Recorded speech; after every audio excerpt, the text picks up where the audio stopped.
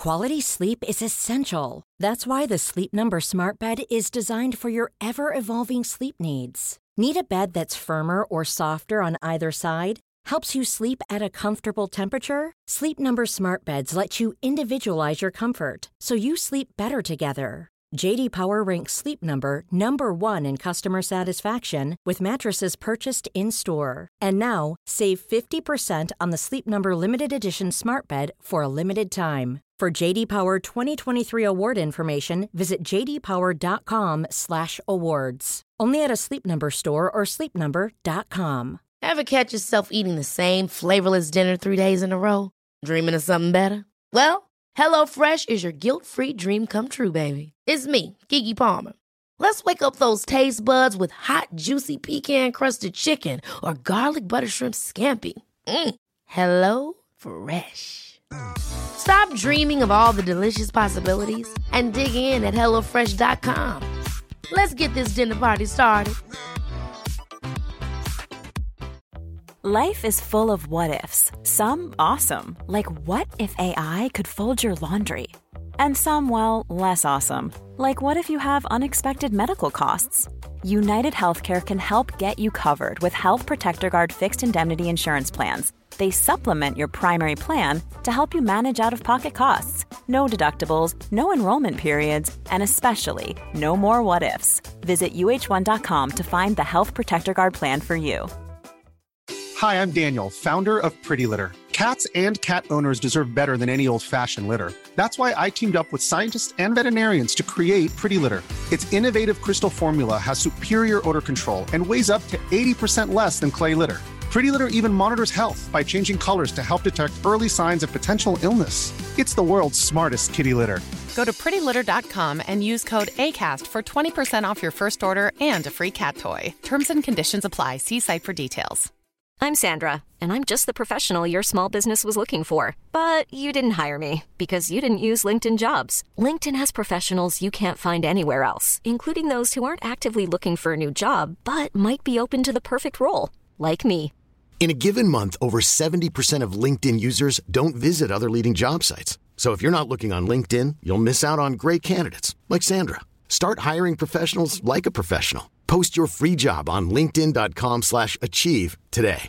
This is Paige, the co-host of Giggly Squad, and I want to tell you about a company that I've been loving, Olive & June. Olive & June gives you everything that you need for a salon-quality manicure in one box. And if you break it down, it really comes out to $2 a manicure, which is absolutely insane. It's also so easy to get salon-worthy nails at home with Olive & June. The difference between how your nails used to look when you did them yourself and now with the Mani system is a complete game changer. The best thing about Olive & June, too, is it's a quick dry. Dries in about 1 minute, lasts for 5 days, and full coverage in up to 1 to 2 coats. Visit oliveandjune.com/perfectmani20 for 20% off your first system. That's oliveandjune.com/perfectmani20 for 20% off your first system.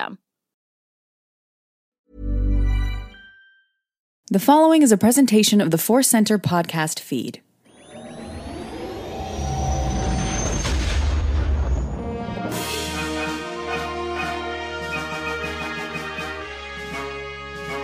From the center of the galaxy and directly via hyperspace to you, this is Force Center, the news and cues. I'm Ken Napzok. I'm Joseph Scrimshaw, and I'm happy to know that we are in the cerulean swirl of hyperspace. That's really great and exciting. That's a beautiful word, and it is a breathtaking view indeed. And we're happy to be here talking the news. We'll talk about how we expressed we experienced a little hubris last week, and karma came to slap us in the face. And we got some great questions. One that caused me to run to a visual dictionary last second or visual encyclopedia. I always say dictionary. It's not a picture, a book of words and pictures. It's an encyclopedia of Star Wars. So anyways, all that to say, let's get into it shortly. But first, let me remind you, today's podcast is brought to you by Audible. Get a free audiobook download and a 30-day free trial at audibletrial.com/forcecenter.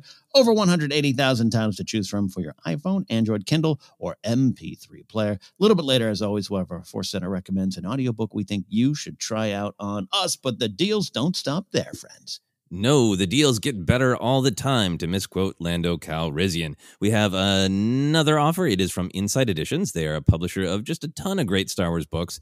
Inside Editions is offering 35% off across their website with a special Force Center code. You can get this discount by entering the code FC35, or you can visit the website with the link insideeditions.com/discount/FC35. We are continuing to recommend a book that is coming out on May 4th, and that book is Star Wars: Galactic Baking. Ken and I are lucky to have copies of this. I was telling my wife about it. I showed her the Puffer Pigs pizza party poppers. That's not exactly the right. The Puffer Pig pizza, I can't remember. There's another P. Puffs, pizza puffs, I think. Yes. Anyway. My wife was like, we can do this. And my wife says, we can do this. She's always very generous. She means she can do this, and I will talk to her and be supportive and stay out of her way when necessary. So we might be having some Puffer Pig pizza puffs. Love this idea. Yeah. So you can check it all out with the code FC35. Sorry, I was supposed to finish saying that, and I just got distracted thinking about pizza. But I'm back, Ken. I'm back. You're back indeed. That's all right. It's all right. We are you and I average what is it now? 6 hours of Force Center broadcasting a week, which if we contain ourselves. We love doing it, but sometimes you just forget your place in line. You don't know where you are. You're just in the galaxy far, far away. Exactly. So we've got some news coming up shortly. If some of you are just here for that news, I rebroadcast a lot of these episodes on YouTube, and I know you might want to skip around. And yeah, maybe I should be diligent and put a time code in there, but I want you to hear our voices and just enjoy the ride. But we're going to be talking about the Bad Batch trailer in a little second. But before we do, we'd like to catch up with each other, talk about Star Wars adventures, life adventures, and how often they become intertwined. Joseph, how was your week, and where did Star Wars fit in? Oh yeah, there were definitely some life adventures. Nothing major or specific, but a lot of stress. Stress comes from many different angles these days, and I felt almost every angle this week. But I did have some real joy this weekend, and that was partially because I just made time. I made the choice for joy. Really took Saturday all the way off, and normally on Saturday morning, my wife and I have been watching some Doctor Who. It's Doctor Who Saturday morning and then documentary Sunday morning. It's a real choice. And it was such a weird conversation to have with my wife. We got up on Saturday and she was like, I'm ready to watch some Doctor Who. And it's like, I know. And that's wonderful. But I need to watch some Star Wars. In particular, I wanted to watch something out of Disney Plus putting the vintage Star Wars stuff up, right? Yep. We talked about that in the news. It was a great reveal on Friday morning when I saw it that it was that was the label they were using in the category, right? Because we talked a little bit about how are they going to kind of separate this out without getting too pedantic about what's canon and what's not canon. And it's great to see that they use the term vintage. So anyway, long story short, Saturday morning, my wife and I watched the first 2 episodes of the Ewok animated series, and it was just a great adventure. It was pretty amazing. Wow. That's a great choice to go there.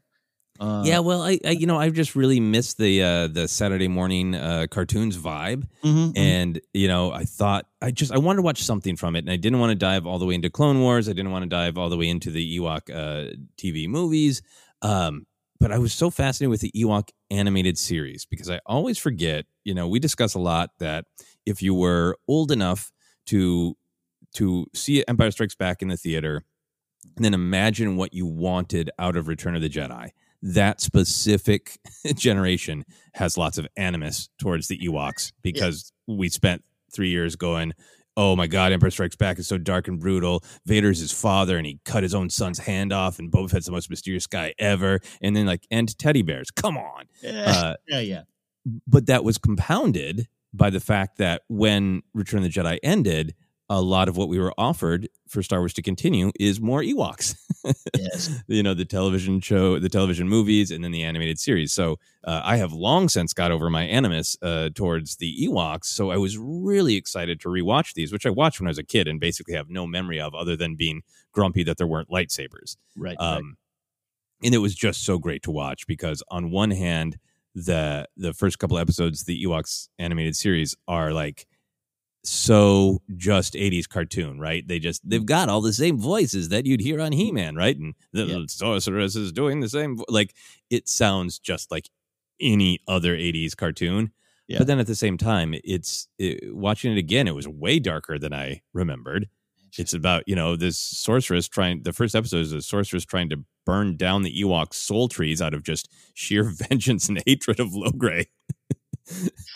But there's these great, they're great Lucas themes, right? About how the forest and the Ewoks, the trees and the Ewoks are stronger together and they take turns protecting one another. And, Wicket is definitely a Jar Jar like character of a misunderstood, clumsy character, and a lot of great things. There you go. Revisit it on a Saturday morning. Did you have a bowl of like Lucky Charms or Fruit Loops? Played it. My wife made some pancakes, so it was extra special. Just great. That counts. Yeah, galactic pancakes. Man, so I don't know if we want to find time. We'll talk about what we want to cover out of the vintage stuff that came out, because we already have so much we're trying to cover. But it was really fun to revisit, and I'm really excited to watch more of the vintage stuff. Yeah, well, that's my Star Wars adventure. I got as far as the vintage landing page, brought it up on Disney Plus to do some work, and then I ended up watching a 20 minutes extra piece on Empire Strikes Back. Is that on Disney Plus too? It is. I don't know why. I mean, I had the icon was hovering over like Caravan of Courage, and I had to do some other work, it was just like, I just want this on. But I think I kind of felt like what you're describing of just like, this is a bit of a commitment if I want to do this right now. I maybe don't, but I'd love to be in the Star Wars galaxy. So yeah, I could have watched Ewoks cartoon. I just started poking. I was like, what are there's always the extras on the Disney Plus. And sometimes like Director and the Jedi's on there. Sometimes it's not. Indeed, the Rise of Skywalker doc is on there. It's sometimes not. I don't know. I get confused. So I just was like, poking around. I've watched all the deleted scenes. I've been on all the movies and seen what's there. I get to see Moff Jar Jar have a moment of a moral dilemma in his life. But I went to Empire Strikes Back, and there's it's called I think a Conversation with the Masters, and it is a 20-minute. A lot of it seems to be almost extras or around the era of the Empire of Dreams doc. It's like 20 minutes, and it's Irving Kershner, Lawrence Kasdan, George Lucas, John Williams talking about Empire. Wow. And for my life, I don't believe I've seen this before. And I don't know if it's new or just skipped it, or it's like, or if, sometimes you're like, yeah, I know all the behind the scenes stories. I'll come back to that later. And it's like about 20 minutes or so. And it's really fascinating stuff. It's not anything new. We've heard a lot of the stories. Yeah. We've all done our Lawrence Kasdan impersonation talking about it. It's all there, but it just sometimes the way when you want to just live in that Star Wars world, but not have to, be watching the movies or breaking down themes. I just love watching them make the movie. And I love hearing George, we can poke a little fun of grumpy Grandpa George and him at his, wife's charity live stream going, well, I'd have nothing to do with those Disney movies, It pops up a lot, but I also George is charming to me in his own way, in his frumpled flannel way of he talks all through this doc, and he talks often about, I'm not really a good writer. I needed Johnny Williams to come fix my movie. I needed another director, and Irving I thought was overlooked by the industry. It's part of the charm. George is pretty sure of what he does, and he's pretty sure of what he knows, but he's also, again, I always mention it because it's everything to me. It's dude in food court eating Sbarro, and that's George. It's George walking in the back of that documentary, just going, "Whoa, what's this?" It's George. Yeah, that Bigfoot sighting like vibe of only seeing him in profile. Yeah, yeah. And so I just really was celebrating the creator unintentionally of just watching him just kind of go, I had this picture, and he explains same stories he tells around every campfire, but just to kind of really focus on him just being like, yeah, I created this like massive world that everyone loves, but I needed people to make it better with me. Oh, that's so great. I'm definitely going to go watch that. That's a nice quick lunchtime, 20 minutes. Yeah. And if you haven't, Ken, I would highly encourage checking out the Ewoks animated series. There are some joys in that first episode, in particular, the different interpretation of Paplu and Tebow alone.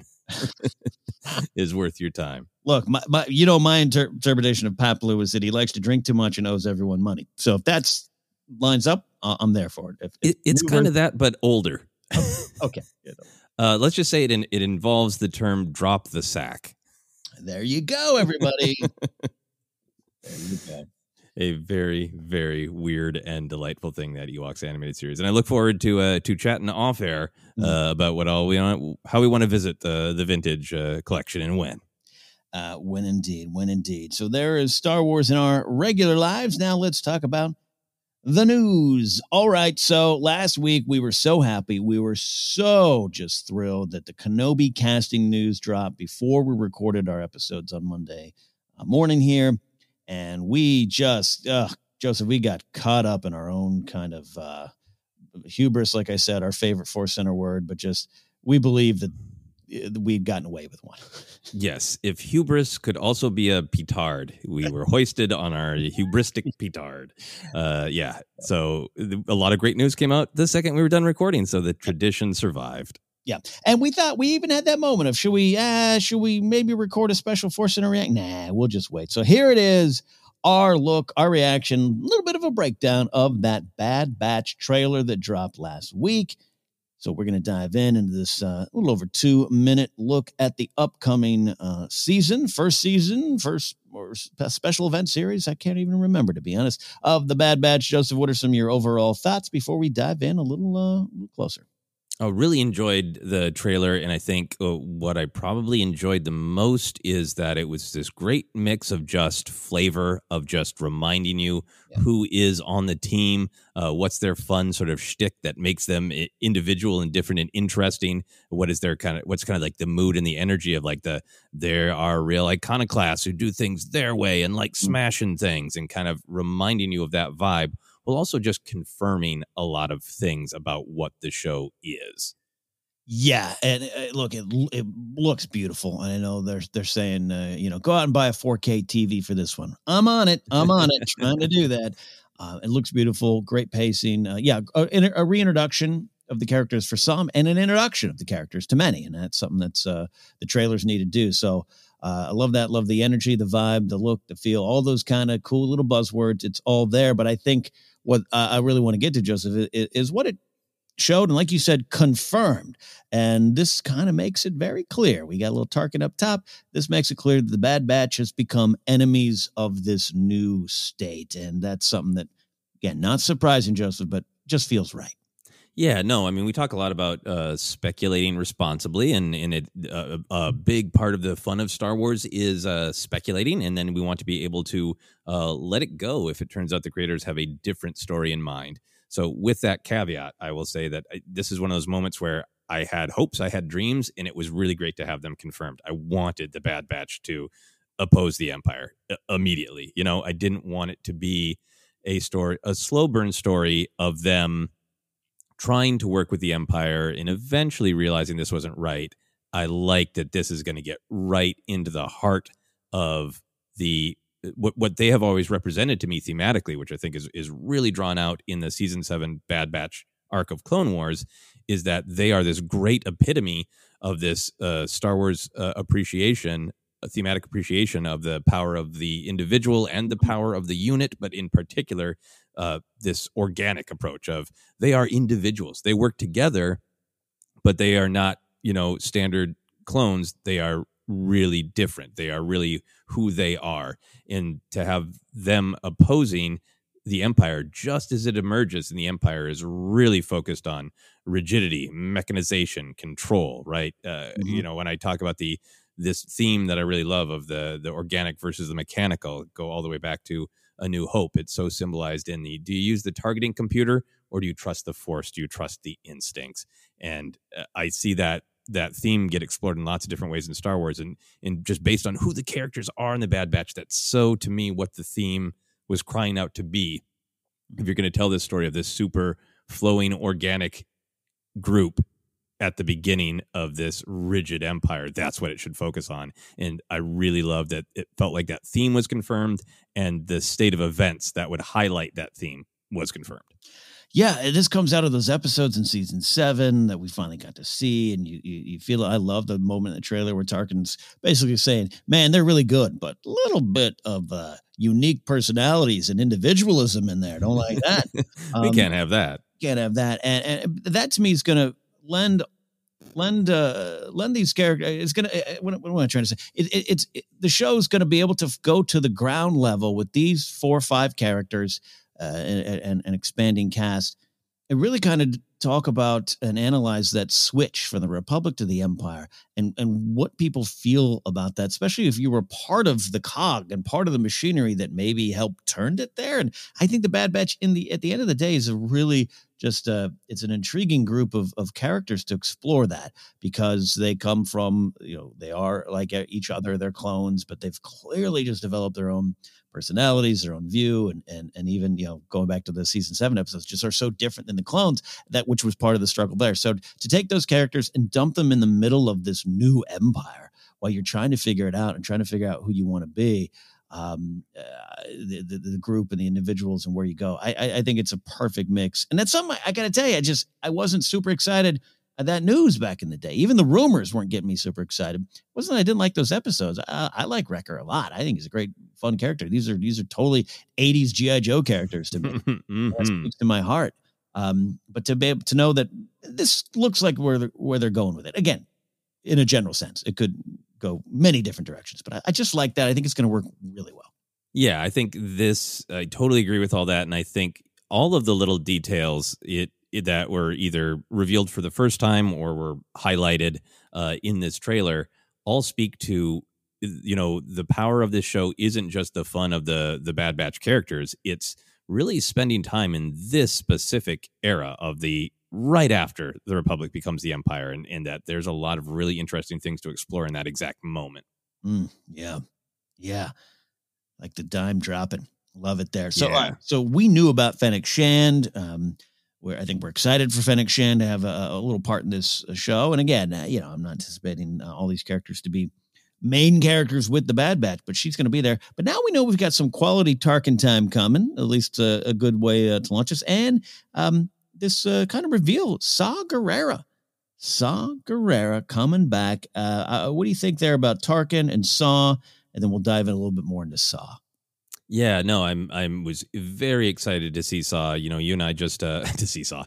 You and I just did that big episode, kind of looking back at Rogue One, and we were really talking about how Saw is this character who's just poised to perfectly reverberate out into different books and movies and animated shows, and he makes sense to pop up, and he again makes sense to pop up here as kind of almost like the first, loudest, most violent rebel. You've got the political side of the rebellion with Mothma and Bail, and you've got the F it, let's start blowing stuff up now side with Saw. So it really makes sense that he would reach out and go, you are individuals. You have every reason to not like the Empire. You should start blowing stuff up. Yeah, and voiced by Andrew Kashina, who, of course, voiced him in the Clone Wars back in season 5. Now, I love when Forrest Whitaker comes back and voices the character. I think we talked about that in the Rogue One episode. I love Forrest is kind of, just loves Saw, loves playing Saw, loves exploring Saw. But I'm excited about this. Andrew Kashino, not only getting to come back to the role, which is always kind of fun, but just it's right for the time. It's appropriate for the time, coming, so close to the Clone Wars in terms of just in the story. So I'm excited there to see Saw. And you're right. And Saw always brings with him that question that kind of popped up in that trailer that we actually didn't see in the movie Rogue One there of, what will you become? I love that. I love that that's kind of what he's going around asking the galaxy. You got some choices. What are you going to do? Here's a blaster. Yeah. You want this? Tell me. And I think that might be a little bit of what the actual sort of crisis in question is for Bad Batch of do they just become mercenaries? Are they, a 5 now with Omega 6 group version of Han Solo saying, screw it, we're out for ourselves? Or, are they going to hit back against the Empire, Yeah.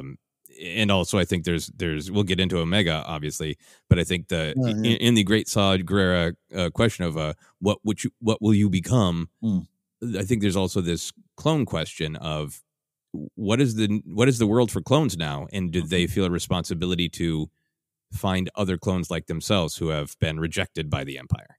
That's a real good question, and something again we try to hold on to our expectations, but the turning of the chapter and the changeover, man. I mean, we know the clones get phased out, and just how you deal with that, and are you going to let that happen? And are there parts parts of the Bad Batch soul, maybe as individuals or as a group, that just maybe want to go hide, maybe want to go run and or not fight in the big cause, but fight for their clone brothers or something out there? I think those are big questions that are on the table.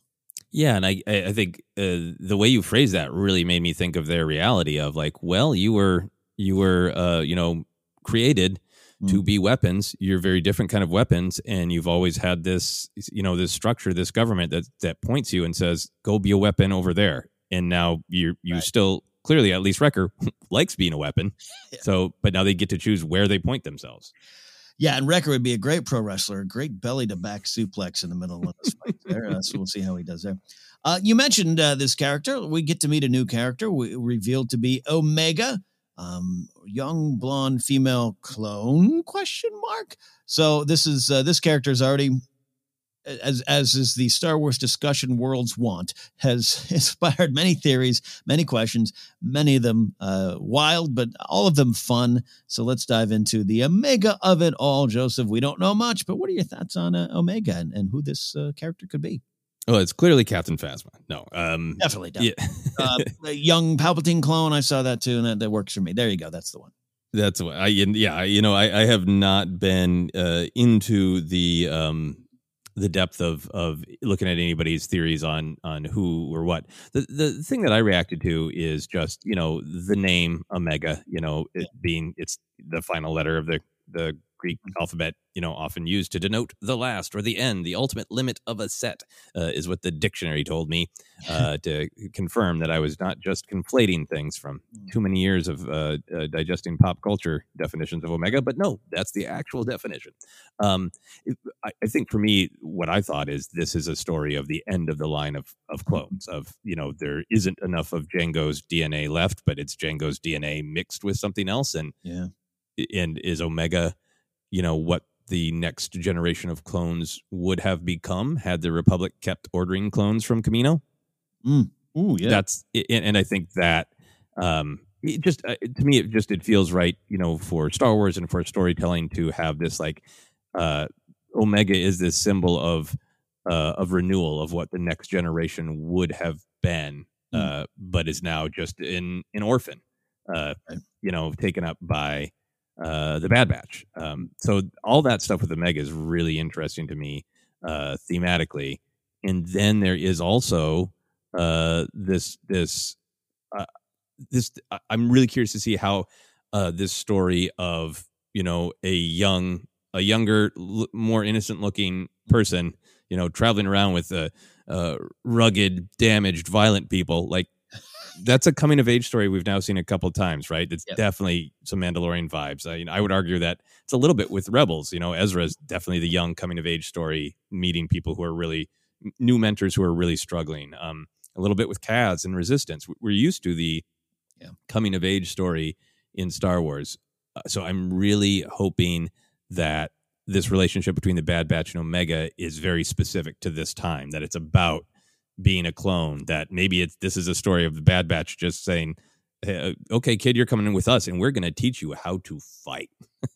We're going to teach you how to be yourself, and just like really like imprinting on this kid what they think the kid should be. Yeah, look, and it's a trope, it's a tactic, it's a tool, the point of view youngster. Yep. And, it works for a reason. Ahsoka, right? I mean, Ahsoka shows up. Hi, I'm precious and precocious, and there's a war on. I think it can work. And I'm going on the record saying that, wild theories aside, which are always fun. And yes, Omega's hair does look a little like Palpatine in Phantom Menace. And finally, Rey's mom revealed, right? No. I do think it is just an original character as far as a clone or a mixed clone. I think your point is taken of Jango. Hey, what else can we splice into this DNA line? There could be a lot going on with that, but I do think this is an original character that is going to be there right in the middle of what, I'm the last, what I'm going to be tossed aside.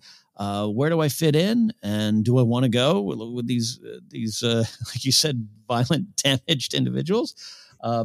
It clearly looks like that happens. I do believe we get a little bit of Rex in that one shot over a bunch of damaged Republic cruisers. We do. And that also makes me wonder of like how much of this is whole show, since we have Omega and Rex, that this is going to be wrestling with what is the future of clones if we're not going to be with the Republic anymore, or the Empire. Right. And how it's not just simply, should we rebel, right? It's literally for an animated program where Clone Wars is never, and Rebels and Resistance, let's give Resistance its respect, never shied away from those deep, very, dare I say, human themes. I think Omega could help really explore that, and while also being just a new young character to pull in maybe younger viewers. It does work. Does work. Yeah, no, absolutely. I'm very excited by all the possibilities, and there's a part of me of like, maybe this is about establishing a clone refuge planet ultimately. Yeah, there you go. Let's see where Rex got the idea to find Gregor and Wolf and chill. There you go. Yeah. There you go. Any final thoughts on the show, the characters, action we saw, potential themes before we move on here, sir? No. I think I'm still really excited about the characters and the era. I think having so many characters show up, having Fennec and Saw and Rex in this trailer, and obviously Tarkin still there too, I think does make me excited about other characters that could appear. That's always a fun game for us as Star Wars fans to play. But I think there are a lot of characters floating around that could really add value to the actual narrative of the world they find themselves in. I think Dryden Voss, because I think this is a time when the criminals, the syndicates are going to be on the rise. I think, is there room, because if this is a show about wrestling, what it is to be a clone, is this room to have the Clone Wars story that was going to be of young Boba Fett putting the armor on for the first time, things like that are possibilities that excite me. Yeah, absolutely. And I love this era. I love the time. I love exploring that changeover, where everyone woke up the next day and had new uniforms. I think it's really important to the Star Wars story. And I am pleasantly surprised at just everything they've revealed, this trailer included. Maybe most of all, that I'm more excited for the Bad Batch themselves. The era, I could totally be like, yep, I'm in for it. I have to admit, I was not super excited about the Bad Batch. I'm more excited than I've ever been. And Joseph, my excitement does not have to linger, because on May 4th, Bad Batch will debut with a 70-minute episode. Man, that's a coming out swinging. Yeah, that is, the total opposite of some of the Disney Plus content that's been a little shorter, and people want more. I think final thing for me, I'll say is, we as always, we talk about some of kind of the thematic ideas and some of the depth, but I think for me, I also just want to pull back and I'm really excited for the surface because these characters are fun, charming, interesting, action heroes. And I am really excited to see all of the fun, weird Star Wars action.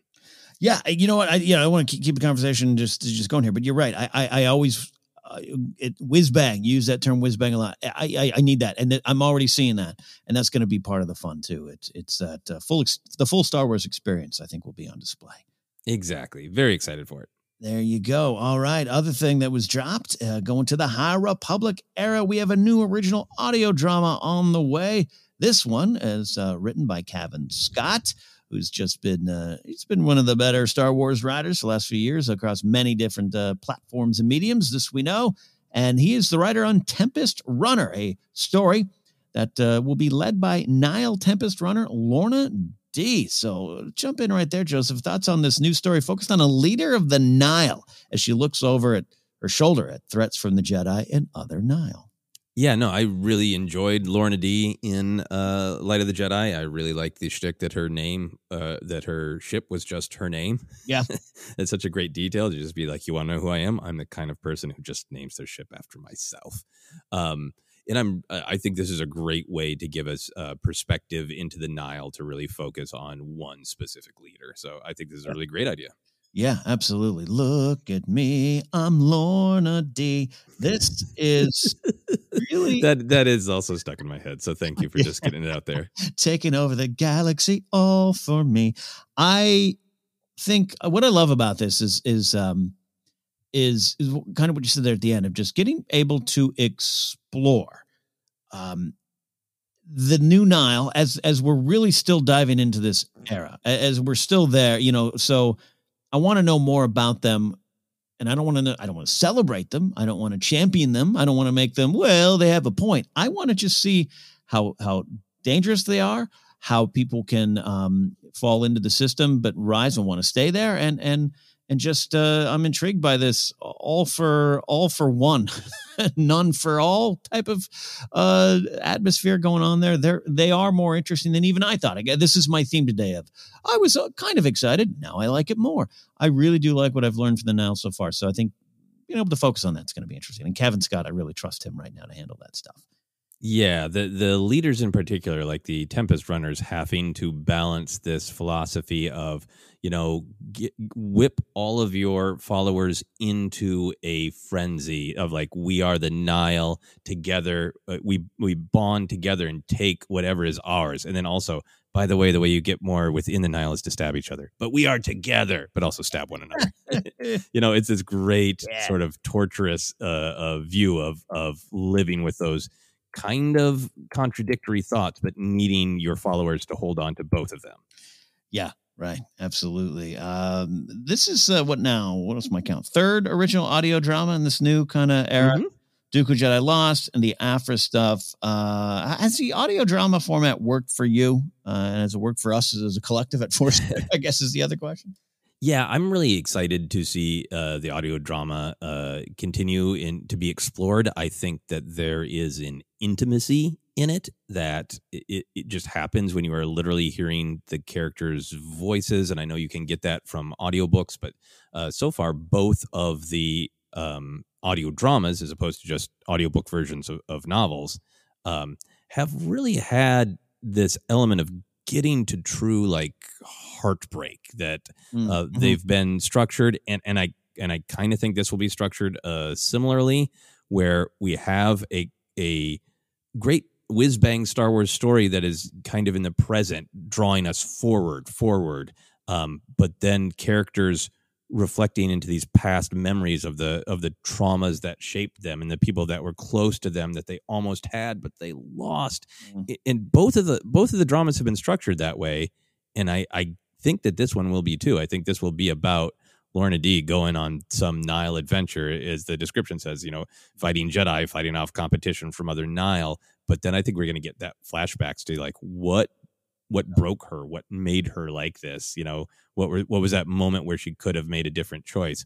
And I think the audio dramas, you can do all those things in a book, in a television show, but it's the intimacy, because it's this specific character whispering into your ear their secret trauma.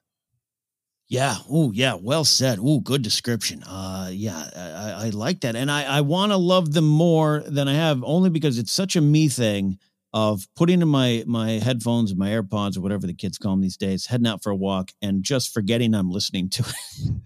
I just look at the clouds. What do I got to do today? This walk is fun. Oh wait, Star Wars is on. So this is a personal challenge for me. And I know I'm probably not alone, but the other two haven't hit me as much as I maybe wanted them to. And I know, and I have the hard copies now. They've released the scripts in book form. The Aphra one just landed in my lap the other day, and I'm going to revisit them because I really love all the things presented. But you remember when you and I reviewed Dooku Jedi Lost, there's a giant plot point I missed. I completely missed. I was like, what? Oh man, because I was probably walking too close to Del Taco in my neighborhood and got distracted. So I'm excited to see this format continue, and now it's a real challenge for me to just take it in a little bit better. And that's the only thing I think about when I hear a new audio drama is coming. It's time to concentrate, Kenny. Time to concentrate. No, and I'm with you with that on that. I have a long history of enjoying audio dramas. I remember the first time on in just a public just a radio station, I heard the old radio serial The Shadow, and I was like hooked. But my life and the brain training from social media Yeah. means sometimes like it's hard for me to just listen to something, you know? Yep. So I do have to focus, and I sometimes don't retain it as well. So I'm really excited to revisit Dooku Jedi Lost in script form, because then I think the story will really coalesce for me. So I'm with you that it's sometimes a challenge for me to focus and retain as much. Yeah. But when I'm listening, I do enjoy so much of the different experience, and especially since it seems like they're committed to releasing the script versions consistently. So everybody has access to them, which is great. And for people like you and I who can enjoy the audio, but maybe it locks in with the script form, I just really want the audio dramas to continue, because this is such a great way to explore different parts of Star Wars, you know?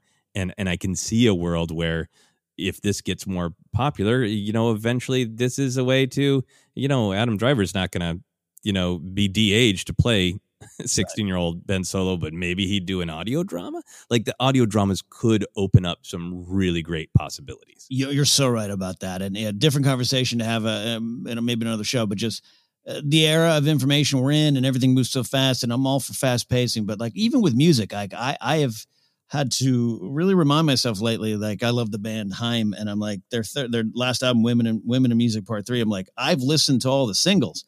I haven't sat down from song one to the last song to take in the album like I used to do. I got to force myself to do that these days, just so I can appreciate things a little bit more. And this is part of that. I think you're right to touch on, you know, it's easy to sit down for a movie. It's easy to sit down on your couch and watch a TV show. It's easy to get distracted, though, all across the format. So absolutely. All right. That's also what Ken did this past weekend. Just sit and listen to a Haim album. All right. There you go. This next headline: 3 Legends novels are getting republished as Essential Legends from Del Rey. A new collection called Essential Legends has begun. Del Rey will publish new paperbacks. I'm saying republished, but they're new trade paperback. I think is a creature that probably chased someone in a Clone War episode. Paperbacks of Heir to the Empire by Timothy Zahn, Darth Bane, Path of Destruction by Drew Karpyshyn, and Shatterpoint by Matthew Stover. These will be released on June 15th. Each book will have new covers. More Legends books will be added to this Essential Legends collection in the fall. So, Joseph, diving in, what do we think about these specific books, and then the re-releases overall? We'll discuss in a second. Oh, yeah. So these specific books, I think this is a great selection. You know, I love, we'll get into the big picture, but for this specific selection, of course, anything like this, you got to lead with Heir to the Empire. So I'm really glad that they're doing that. Both the Darth Bane and Shatterpoint have been on my list of like, ooh, if I could get the precious time, and revisit some Legends, those books were high up on those lists. I still remember so many details from my one reading of Matthew Stover's novelization of, Revenge of the Sith, which I was super busy in 2005, and I, read quietly so as to not wake Sarah at 2 a.m. And I still remember details of that book. So I'm really, and I've just been on a Mace Windu kick where I've been thinking about him a lot. So Shatterpoint's high up there for me, and I'm really happy to see that one. Yeah, Heir to the Empire just seems natural to go there and pay homage to it, but also to revisit that. I've read Path of Destruction, and I've talked about that before. Like my old pal Harloff, who loves dark, disturbing Star Wars stuff like Darth Bane, kept shoving them in front of my face. I said, fine, I'll read it. And I loved the first one. I really did. And then New Canon exploded. It was 2014. And I was like, I'll finish that series another time. I never got to it. It's good. It's really good. And I think it's intriguing. I don't mind getting a little dark, getting a little gritty, and exploring the dark side. I don't like, I don't think these books necessarily do that, but I don't like glorifying the bad guys in Star Wars too much, because we do that naturally on our own because they got the cool capes and toys. I get it. So this might be a chance for me to revisit this series ahead of any other content. I'm not saying there isn't any Bane content coming, but it seems natural that they might get to that type of character, or get to that character specifically. So I'd love to revisit that. Shatterpoint, you're right. I don't remember Shatterpoint too much, but Matthew Stover is, I think he's a name that's well regarded by Star Wars fans, longtime Star Wars fans who were there of that era. And you're right, that Revenge of the Sith novel, I'd love to revisit. I need to track it down. I have that and Attack of the Clones in some box somewhere that I can't. I found the Phantom Menace one. So I want to revisit that too. So good choices on these specific books. The idea of Del Rey saying, hey, you like the Legends, right? So let's give you a new fancy cover and more on the way. Joseph, what do you think about that? I think that's great. And this is a part of Lucasfilm 50th, right? Oh, yeah. You know what? You're so right. I did forget that kind of part of it. It's a little bit of the angle. Yeah. Yeah, which I think is great. When they announced that we're going to celebrate the 50th anniversary of Lucasfilm, we were both a little like, okay, what exactly does that mean?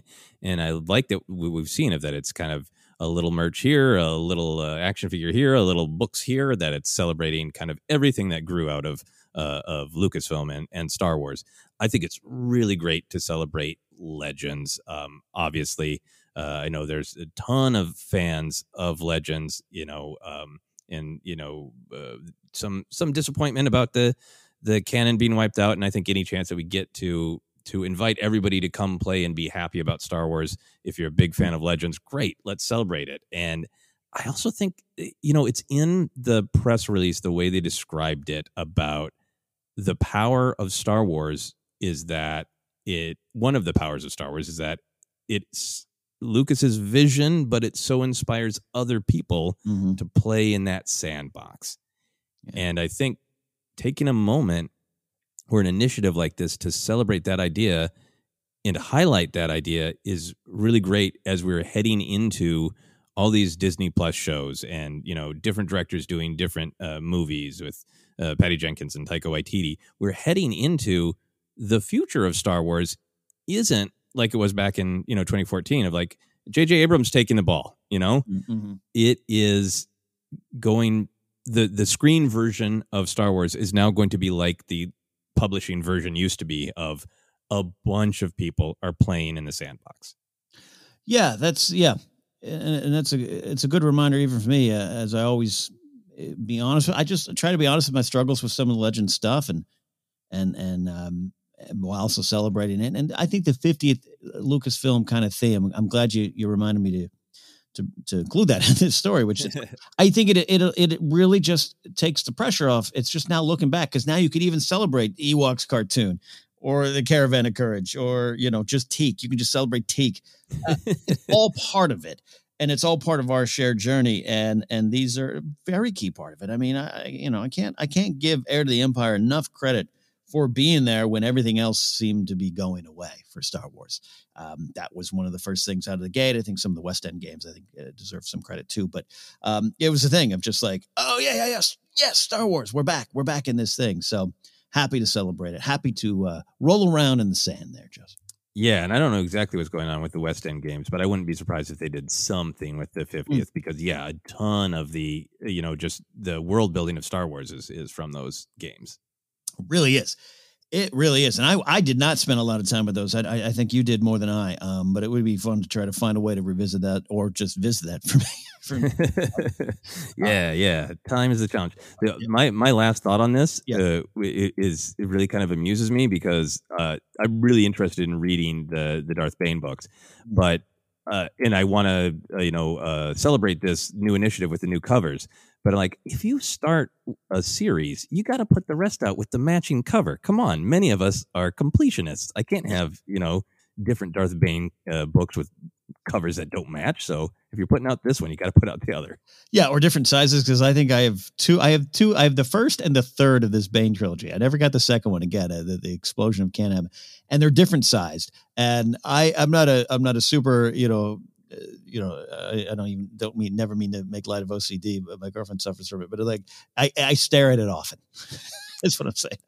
Yeah, no, I mean, I think that there is a desire to have like, ooh, look at them all neat in a row. They're a part of a whole, yeah. So, and I don't know. This was just a classic. Like, let's pick 3 novels to celebrate. One of them is a standalone. The other 2 are covers that will not match other editions until we put out the other books. Yeah. And hey, it's often going by the figures, the 50th anniversary Lucasfilm. Again, it's actually been fun. When it first, other than just, wow, that's a crazy number and time flies. I saw some of the, the logos. And I was like, I don't need a 50th anniversary Lucasfilm shirt. But now I get what they're doing, and it's pretty fun to look back. So We will update you when the other covers can be added to the Essential Legends collection. Final story of the day, Joseph. This is one that there's other little things out there. There's delays of video games and all these kind of things. We kind of sift through some of that Star Wars news. I wanted to focus on this one here.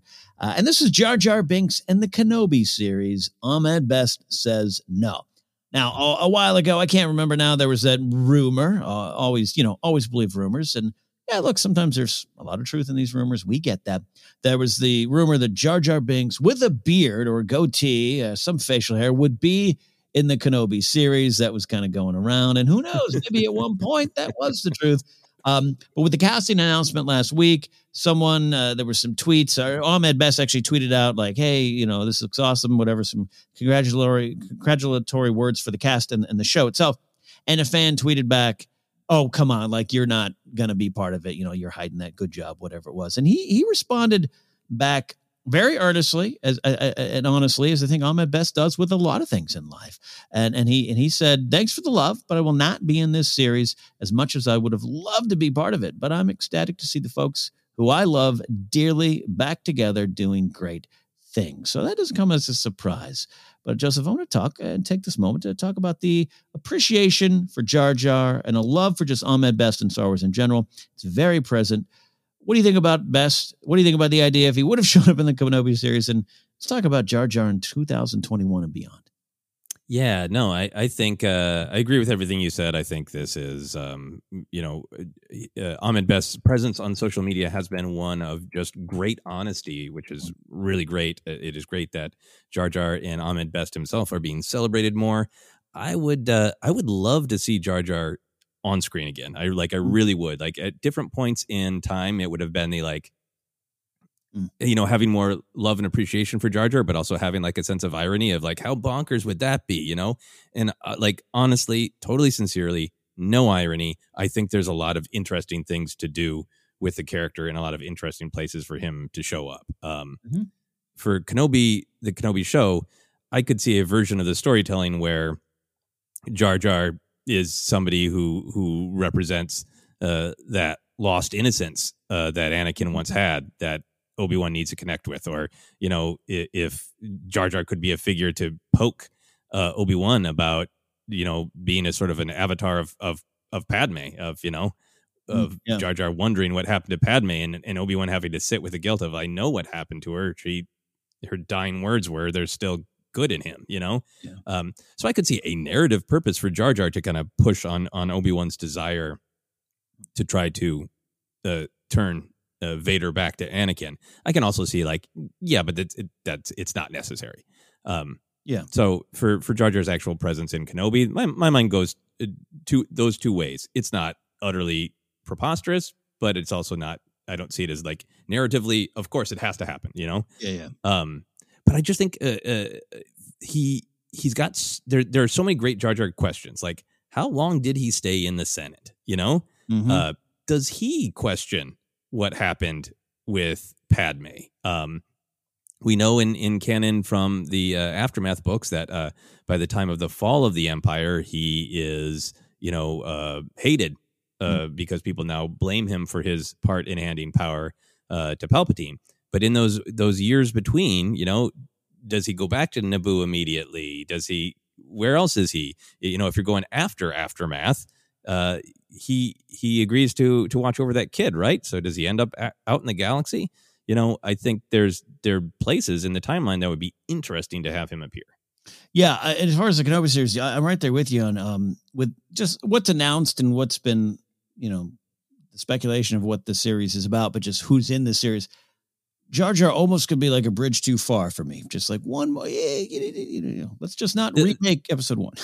It's not about getting the band back together again, right? It's about moving the story forward. Yeah, but I totally could work in some ways on all the things you're talking about, and Jar Jar's connection to young Annie is potentially pretty powerful to mine, like you're talking about there with a lot of things around Jar Jar. So as far as it in 2021 or beyond, which is why I phrased it that way, of just I think now more than ever I can see it happening for so many different reasons, not just in the Kenobi series, but finding the right way to bring Jar Jar back, and I mentioned always the Wendig aftermath thing, but beyond that, just not a 5-page epilogue of Jar Jar Binks, but just to actually have the character show up on screen.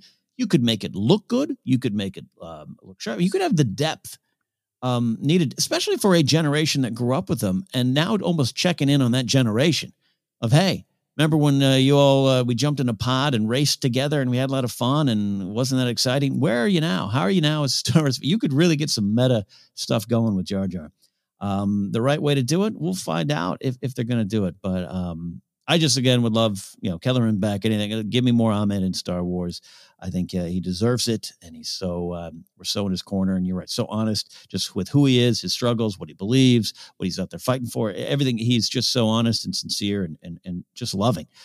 So I'd love him to get some more spotlight in Star Wars. But to conquer the big Jar Jar thing, I think the fandom could be ready for it with the right project. Yeah, I think so. I think there is just a great richness that I think is on screen, but also Wendig really tapped into of, the misunderstood kind fool, the tragic clown thing. It can be really powerful if done in the right way. And I'll throw out 2 pitches, Ken. I could see, since Bad Batch is a a bit of a sequel to the Clone Wars, and Jar Jar is not foreign to being in the Clone Wars. The expulsion of Senator Jar Jar, or Representative Jar Jar would be very interesting, since that's what we're dealing with, that immediate transition. And then also, this would have been kind of bonkers, 2 years ago, but now that we got 2 seasons of The Mandalorian, we've seen that The Mandalorian does everything. The show does everything from, wow, the grittiest, baddest Boba Fett action that we always dreamed of. He's doing it for kindness and to help someone, but there's Luke Skywalker just, using the Force to just trash, robots. They do the gritty hard, but then, you got Pelimoto and you got pit droids doing shtick, Mandalorian, I could absolutely see an episode where it's, a couple of years after Aftermath, and maybe Jar Jar got off Naboo and is getting his life together, and Mandalorian needs yet another ship repaired, and who's there to help him? Jar Jar Binks. Look, I got to tell you, I could see Dave, him sitting there in that cowboy hat in the corner of an office going, my greatest challenge will be bringing Jar Jar back, and I want to do it. I can see him doing it. All right. So there you go. That's a look at Star Wars news. We're going to take a quick break. If you're listening on the YouTube version, you can catch the rest of the podcast on our podcast feed. But before we take a break, Joseph, we have an audio book recommendation. What we got? That's right. We are recommending Victory's Price by Alexander Freed, the final book in the Alphabet Squadron trilogy. We're going to be discussing that on our next deep dive show on Thursday. So if you want to give a listen to the book before listening to our episode, you should check it out. You should check it out indeed by using that code, audibletrial.com/forcecenter for your free audiobook, audibletrial.com/forcecenter for your free audiobook. Help the show and help your ears. We're going to take a quick break. On the other side, your questions here on Force Center.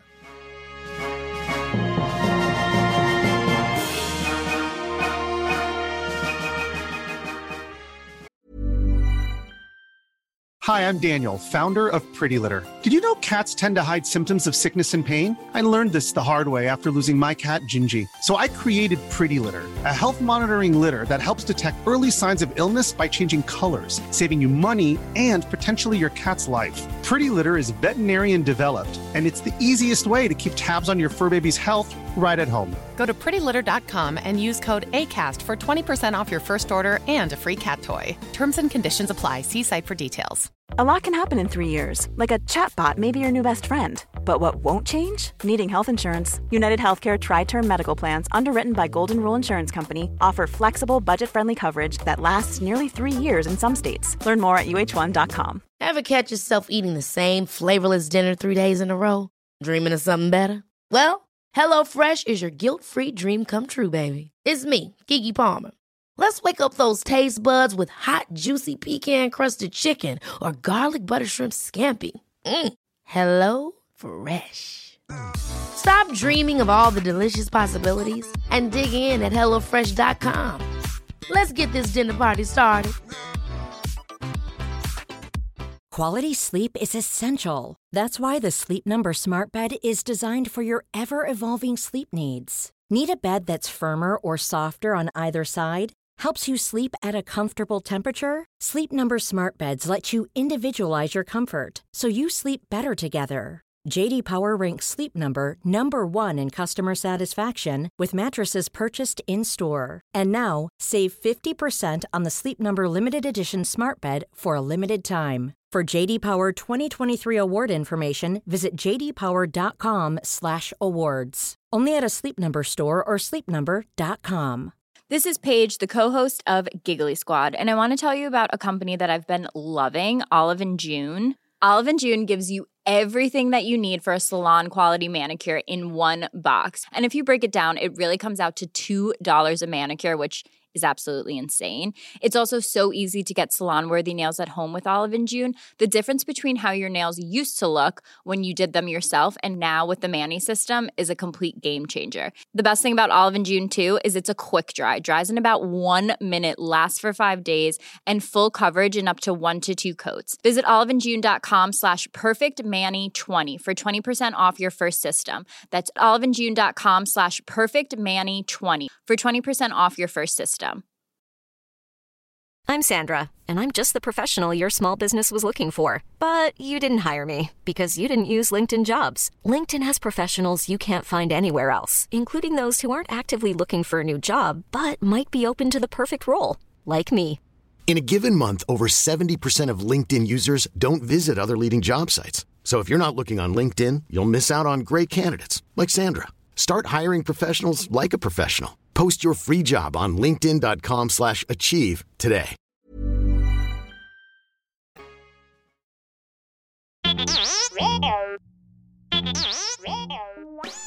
Hey, Force Center friends, make sure you're keeping up to date on all the great content from Jennifer Landa.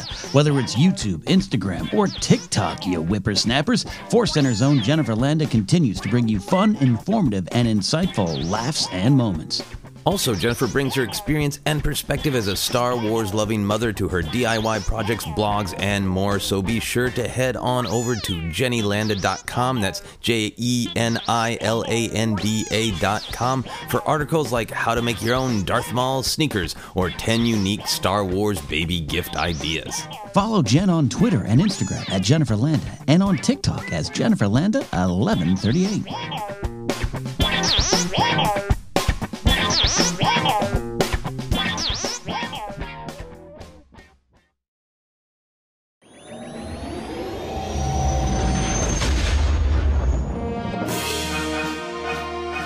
Welcome back to Force Center, the 312th episode of the Big Show, Mig Show.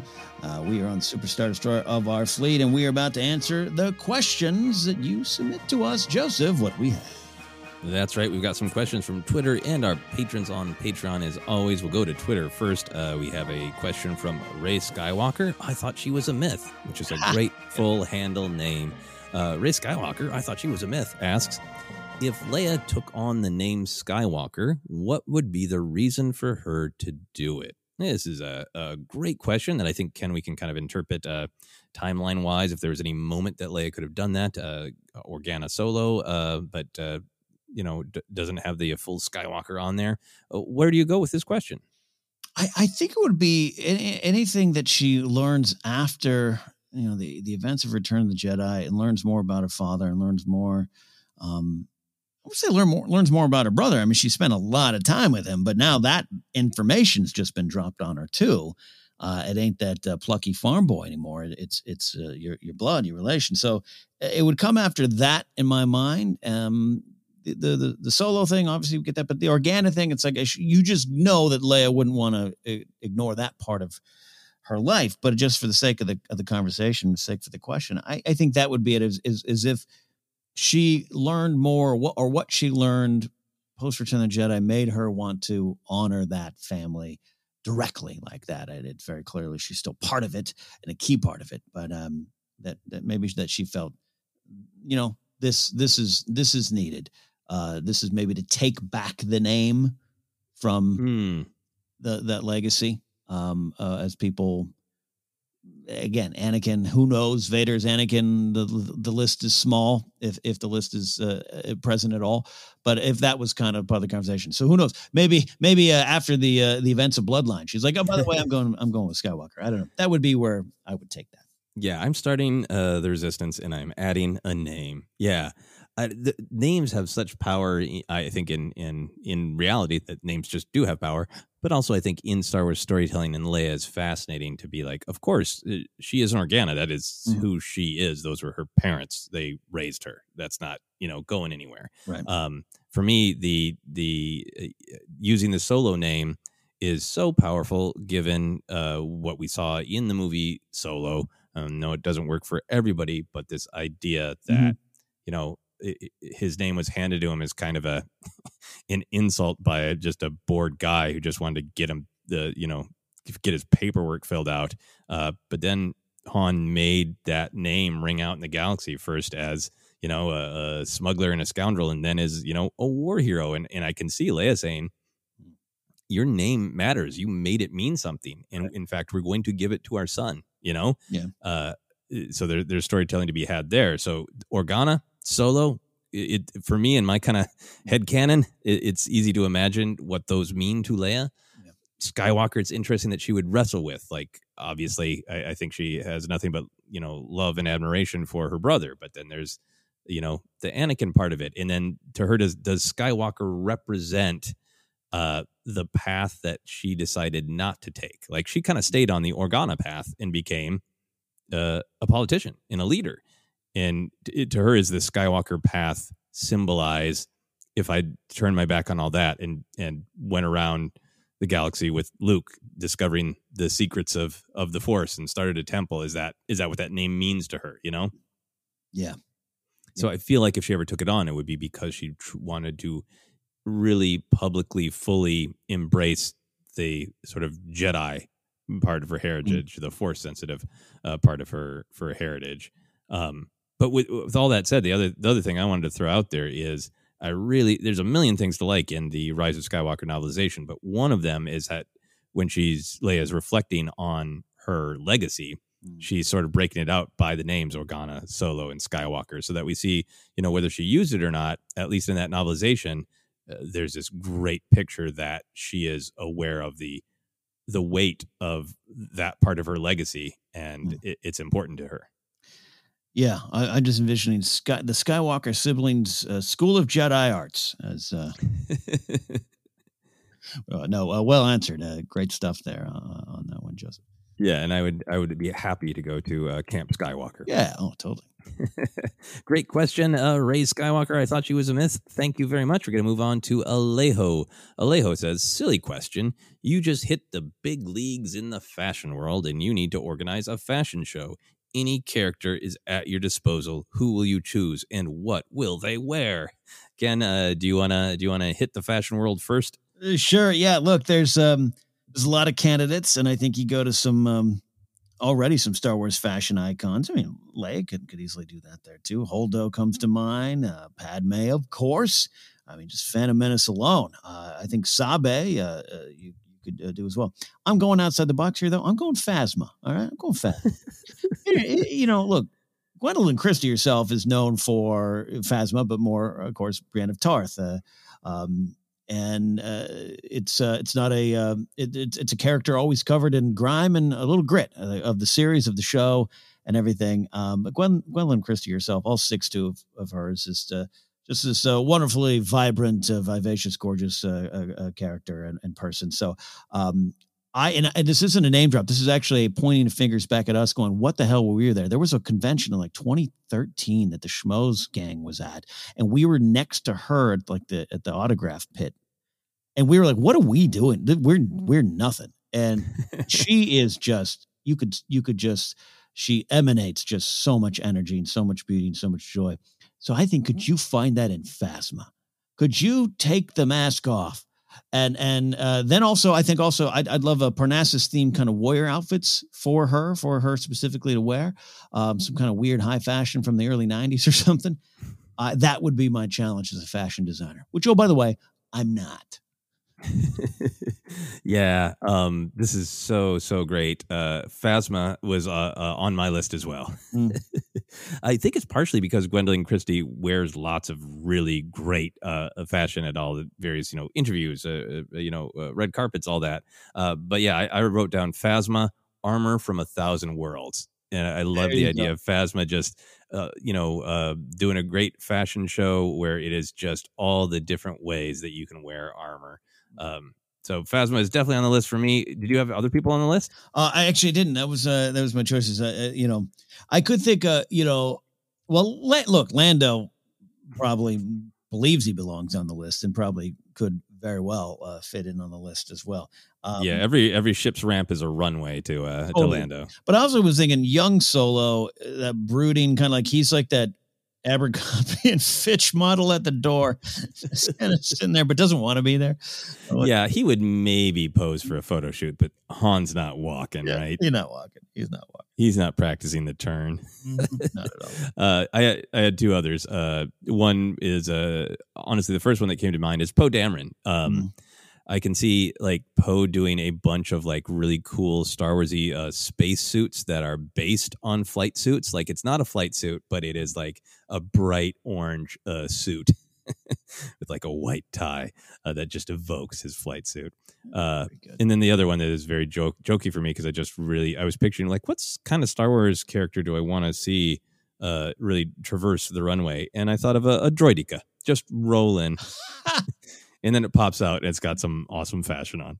Okay. I love that. That might be the winner. Well, I think since we both went for Phasma, that's the will of the Force. Phasma for fashion. Yeah. All right. We move on to our questions from our patrons on Patreon. First one comes from Jonathan Curdy. Jonathan says, "Greetings. Star Wars has a ton of hope and positive fun. However, there's also a lot of serious tragedy, lots of death, lots of oppression, lots of exploding planets. If you, Joseph or Ken, had the ability to travel from our reality into the reality of Star Wars at any point along the known Star Wars timeline, and your express purpose was to help prevent the most suffering possible, when and where would you go? Who would you attempt to contact, and how would you try to convince them to avoid the coming tragedies? Do you think you could succeed? And ultimately, would you even try, knowing that there's a happy ending in The Rise of Skywalker?" I have my thoughts. Can't wait to hear yours. This is a great, complex question, Jonathan. Yeah.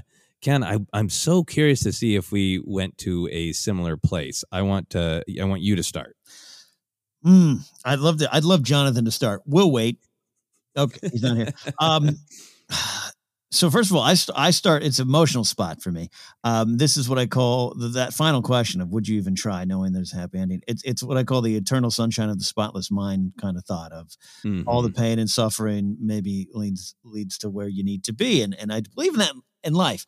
But in this particular question, it's hard to turn away from billions dying on Alderaan. Yeah. It's hard to turn away from that. So that was my question. It's like, do you go to Alderaan? But then do you go to Maul and Qui-Gon and their battle? And do you try to, keep Anakin from not having that father figure, and that spins it out? And then I thought, well, then I think you need to go beyond that. I think you go back to Tatooine. This might be where I go. And you tell Qui-Gon, or you somehow free Shmi along with Anakin. And I'm not saying that stops the Emperor, but and I'm not saying that Vader was solely responsible for Alderaan, but it just seems like by then the Empire is a well-oiled machine of evil, and Vader had a lot to do with that success. So if he's on Coruscant with his mother, does that change the course of everything?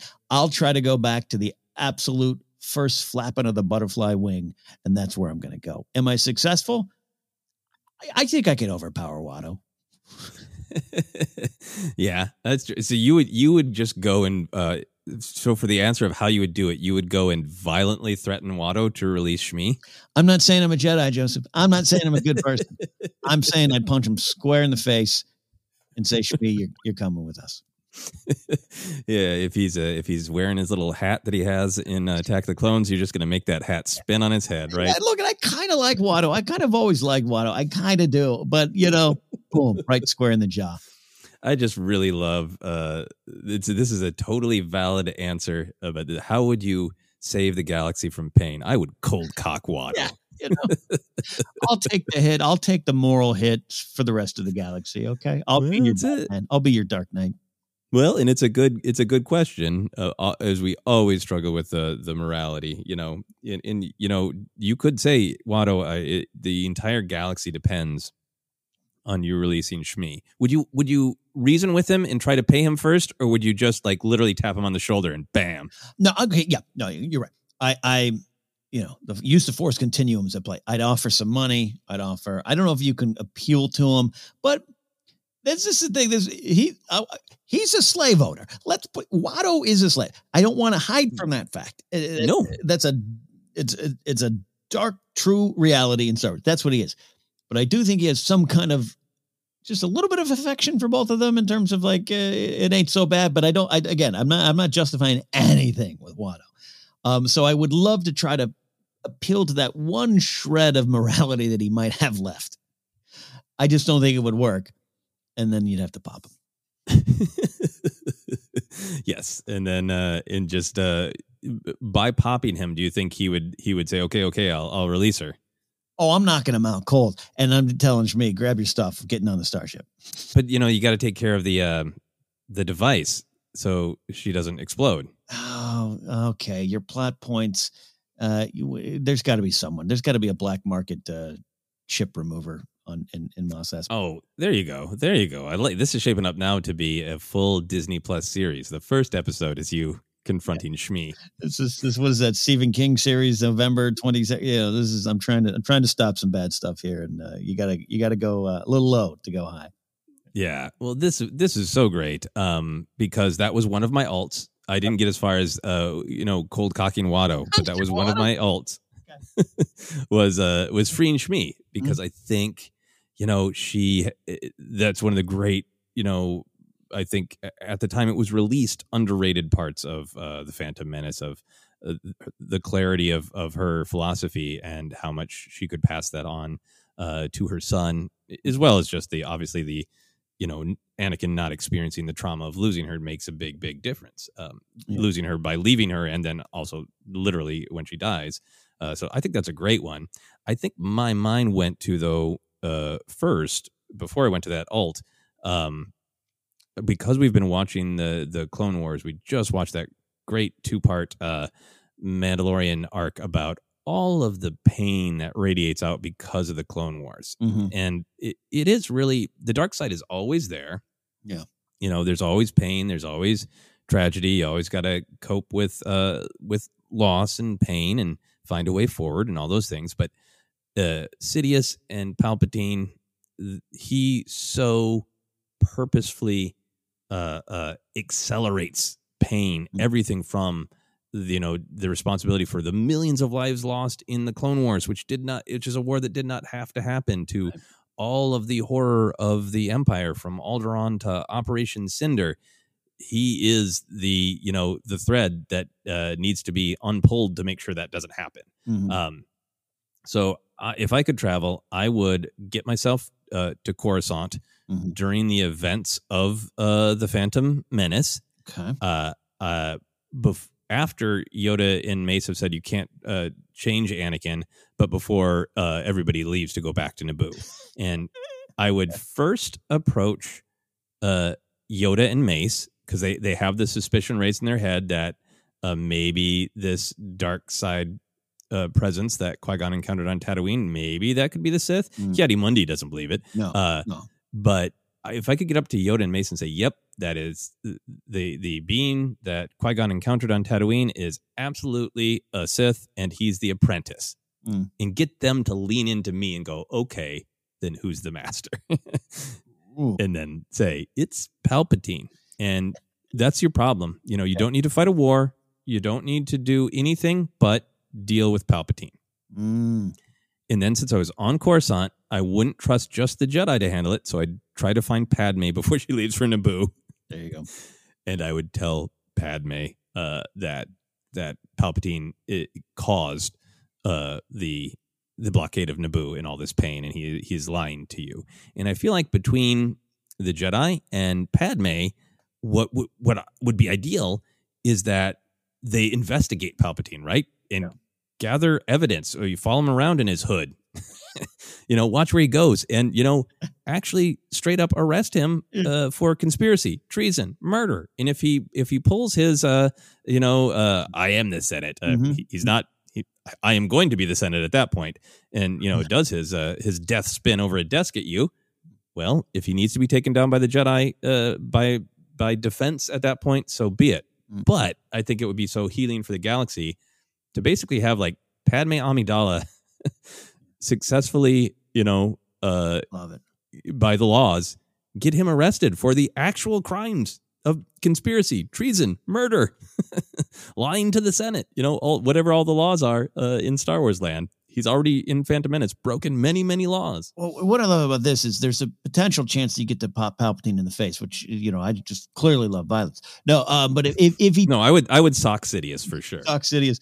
If he does pull the I'm about to be the Senate, it's a far different scenario than Revenge of the Sith, where it's chaos and just the war's been fought and the Jedi have been behind the 8 ball. Now they just found out the truth almost too late. Now you can bring 60 Jedi to the office. Yeah, and he has corrupted the courts at that point. They're just going to let him off. And maybe he's done that already, but hopefully not. Yes, there you go. I like that. Yeah. And Sidious might be able to wiggle his way out from, the Jedi or Padme, but I don't think both. Yep. Not if they know, not if he's exposed, not if light is exposed on him. All of the horrible things he does to start the Clone Wars, build the Empire, he does because he can hide in darkness and manipulate himself. And if the light gets shined on him, he's in trouble. Yeah, love that. So I do want to revisit the end of Jonathan's great question. His final question is, would you try? We're having lots of fun with this, but that gets to that deep philosophical question of, can you change the past? Should you try to change the past? Even if, you could save billions of lives potentially. Would you try? Yeah, I think you have to. Again, I make the example of Eternal Sunshine of the Spotless Mind, relations, but it's just a way different thing, man. And there's more at stake. And Alderaan and I mean, we know in the Star Wars stories, there's many, many deaths that come out of all this stuff there. I think you have to. I think you have to, because then the future is unwritten, and not to sound like Terminator 2 here at the end, but the future is unwritten, and then you can still work for that happy ending, and maybe you don't need that happy ending. You have a different one. Yeah, and maybe Anakin is still the chosen one, and maybe at 9 years old, he's the one who, not to wish a child murdering Palpatine, but yes, maybe he is still the one who makes a difference, because that's fate. Yeah, I love this question. I think it is such a deep question. A lot of different storytelling I like has tackled it from different perspectives. Like the endgame time travel is predicated on what you and I are talking about, of like how yes, it's a risk, but how could we not? How could we look at this, the knowledge that we have the possibility to save billions and not try? The third season of Twin Peaks, and give spoilers if anybody hasn't seen it and wants to, but it does wrestle with these very Star Wars like themes of sometimes you just have to accept that something bad has happened and you have to move forward, and that you might only do more damage by being unwilling to accept the past and trying to control it.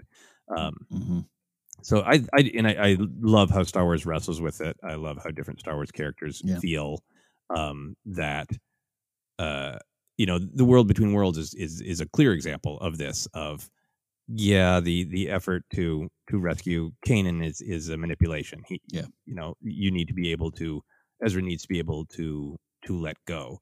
So I think there's a part of me of like, I probably would never travel back in my own life, as tempting as it would be. But if it really was like, hey, a galaxy that has never been, a different reality that you've never been a part of, needs your help, that might be different for me. Yeah, a little easier. Yeah. So thanks for the awesome. Both practical and philosophical thoughts, Jonathan. Those are great. Great. Okay, and we haven't been adding a lot of T-shirts, but if we need a Cold Cock Watto or a Sock Sidious T-shirt, we'll look into it. We'll look into it. Probably not going to. Yeah, though I'll tell you, Disney Lucasfilm has been a little more tighter on what shirts are out there in the world. I'll tell you that much. That is yes, that is understandable. Because there were definitely some shirts of like, really, not even ours, other people's. Yes, they're like, you can do that. Oh, okay. Yeah. You can't. All right. Moving on from the Disney control of T-shirts to our final question from Tim Langle. Tim says, with Obi-Wan returning, it's time to dive back into the wonderful world of galactic facial hair, noting that no human can possibly hope to match the glory of Chewie's mane, who sports the best beard, mustache, stubble, sideburns, etc., in the galaxy. Ooh, that is a good one. Yeah. Ken, would you like to start? Yeah. First of all, stubble. It might be Watto in Attack of the Clones right before I pop. That is definitely there's two kinds of stubble in pop culture, and maybe in reality, there's the like. I am a master of razors, and I make the choice to aesthetically not shave for exactly the right amount of time to have awesome stubble versus my life has fallen apart. Yeah, and Watto is definitely my life fell apart stubble. Yeah, I've had more of that in my life. This is the answer, and I have to admit, it's so fresh in my head that this is probably why it popped in. I mean, there's a lot of great sideburns. Callus, you got the chops. I think that Obi-Wan beard is popular for a reason. There's a lot of choices, but I'm going to Rogue One, Joseph. Ooh. And Private Tenzigo Weems. And I had to make sure I had to look up his name right before we recorded. He is the Rebel Signals Intelligence Technician working in the base there in Yavin 4. He's all through the movie, but he's my favorite part is where he gets the message of what's going on Scarif and has to run to Mon Mothma, and the guards will stop him, and he's just like, Mon, intercepted Imperial missions, ma'am. Rebels are on Scarif, and he's that dude. And his mustache, it's a retired cop push broom Ned Flanders style mustache, made more powerful if you look up his visual encyclopedia photo, or just go to like Wikipedia and type in Tenzigo Weems. He's got his hands in his pocket, his back arched, his face forward, and just he ain't taking no guff. And that mustache takes no guff, and that's why I love it. He's become one of my favorite little characters, background or not. And we just did the Star Wars ranked on background weirdos. I don't quite consider him a weirdo. He's a Star Wars crusty curmudgeon, but he's got he does important work there, and I think the mustache just has the gravitas needed for a man like him. I pulled him up on Wikipedia, and I'm looking at this photo. This might be one of the greatest just file photos of a character. You're right, just that he is not resting his hands in his pockets. He has his hands in his pockets so he doesn't do violence to whoever he's listening to, right? And actor Eric McLennan is the guy. I love that they were just like, hey, we need some photos of your character. Can you just pose like your character? And he was like, I got it. Yeah, I mean, he looks like somebody, like just a great down-to-earth person who's been working the same job for like 20 years, knows exactly how to do it, and then he's like listening to the new 24-year-old manager tell him how to do it, and he's looking like, that's not going to work. That's not going to work, you young fool. Yeah. Like that's his total vibe, and he that mustache is great. It's definitely like you were born with that. Like as a baby, you had that mustache, right? Oh yeah, he came out with that one there. Yeah, I love it. Yeah, so that's my answer. It's a relatively new one. Totally admit it's fresh in my mind. We just watched Rogue One and took a deep dive into it, but I can't escape that power of that mustache. I'm glad because Tenzigo Weems was not on my radar, but I'm gonna try to keep him there now. For stubble, this is predictable, but it's Poe Dameron's stubble is hard to beat. That's the other side of the galaxy from Watto's stubble. Yeah, very high quality stubble. For best mustache, I'm also just gonna go classic Lando Calrissian. That's true. Come on, that's true. Best beard is just a duel between Obi-Wan Kenobi and Luke on Octo, but I gotta give it to Luke's Octo beard. That's pretty good. Yeah, Because it's an assertive beard. It's a beard that says I've seen some crap. It's some beard that almost literally says don't talk to me. Like he weaponizes that beard when he dribbles the Thalasiren milk to say this beard means don't talk to me. Yeah. I've seen some crap. The beard is both wisdom and leave me alone. It's too powerful. I can't ignore it. Yeah, no, I love that beard. And I you and I both have are in this weird spot in facial hair where it's like, our beards have changed colors. Yes, they have. And while the salt and pepper and sometimes just the salt is what generally well received in society, we men definitely have it easier. We get that.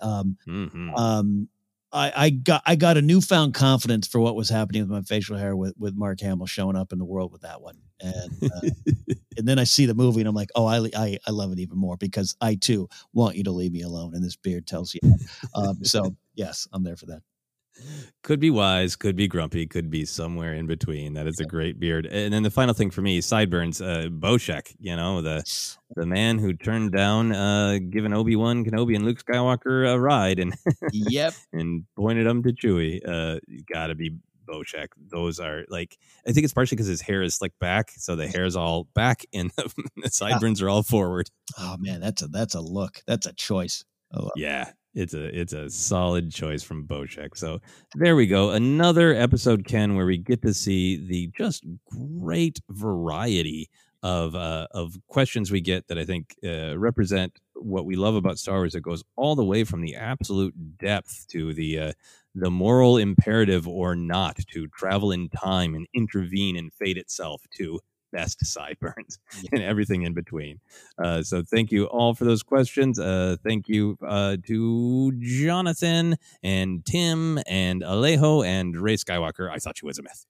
Great names, great questions, great fans. And if you want to reach out or find us and just say hi, you can do so on Twitter at Force Center Pod. We're on Instagram, YouTube as well. Facebook page is Force Center Podcast. Podcast available in a lot of different spots. Housed on Anchor, but it's available on iHeartRadio, Apple Podcasts, Google Podcasts, Stitcher, TuneIn, Amazon Music, and Spotify. So if you're there listening to cool rock and roll singles, slide on over to the podcast. Check us out there. We are also got merch. What is left of merch is available on tpublic.com/user/Force Center. Grab a shirt before Bob Iger says no. Patreon.com/Force Center is where you can support us directly. You can follow me at Ken Napzok or go to my website, kennapzok.com, for more information on all the things I do, including working with the fine folks at the GPA, the Good People Association at the GPA.fun. Still highlighting right now the Colorado Healing Fund at coloradohealingfund.org. Check out there if you want to support directly to some of the recent tragedies over there and just get more information in yourself there. So that's for me. Joseph, what do you have? Yeah, you can find me Twitter and Instagram at Joseph Scrimshaw, and you can check out my website, josephscrimshaw.com, for links to all my other stuff, some comedy albums, future comedy shows, my other podcast, Obsessed. This week, my wife and I are going to discuss Godzilla versus Kong, which we watched and enjoyed. Just the big monster fight fun. So we'll be discussing that on Obsessed. Links to all that stuff on josephscrimshaw.com. And the thing I'd like to highlight this week, seconding Ken's great recommendation, I also want to remind you about a service, an activity called Vote Forward. Their website is the word vote and then fwd.org. There's a great experiment about encouraging people to vote. It is nonpartisan. You write and you just encourage people to use the power that we all have, which is to vote. They're doing a campaign right now thanking voters who got out to vote and seeing if that encourages people to continue to vote. So if you're interested in that, you can check it out, like I said, at votefwd.org. Do that. Check it on out. Another fun episode. We're ready for the Bad Batch, Omega, and of course, more Tarkin. So for all of them and all of you, we'll see you next time here on Force Center.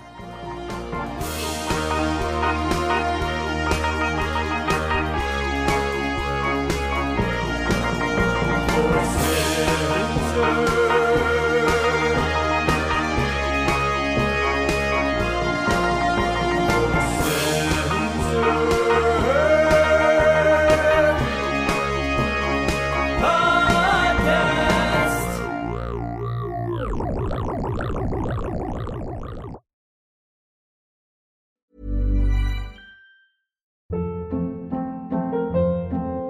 Hold up. What was that? Boring. No flavor. That was as bad as those leftovers you ate all week. Keke Palmer here, and it's time to say hello to something fresh and guilt-free. Hello Fresh. Jazz up dinner with pecan-crusted chicken or garlic butter shrimp scampi. Now that's music to my mouth. Hello Fresh. Let's get this dinner party started. Discover all the delicious possibilities at HelloFresh.com.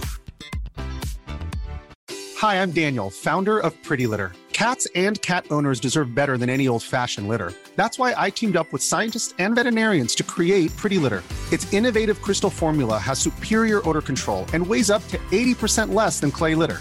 Pretty Litter even monitors health by changing colors to help detect early signs of potential illness. It's the world's smartest kitty litter. Go to prettylitter.com and use code ACAST for 20% off your first order and a free cat toy. Terms and conditions apply. See site for details. Planning for your next trip? Elevate your travel style with Quince. Quince has all the jet-setting essentials you'll want for your next getaway, like European linen, premium luggage options, buttery soft Italian leather bags, and so much more. And is all priced at 50 to 80% less than similar brands.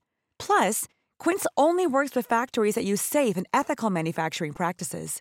Pack your bags with high-quality essentials you'll be wearing for vacations to come with Quince. Go to quince.com/pack for free shipping and 365-day returns.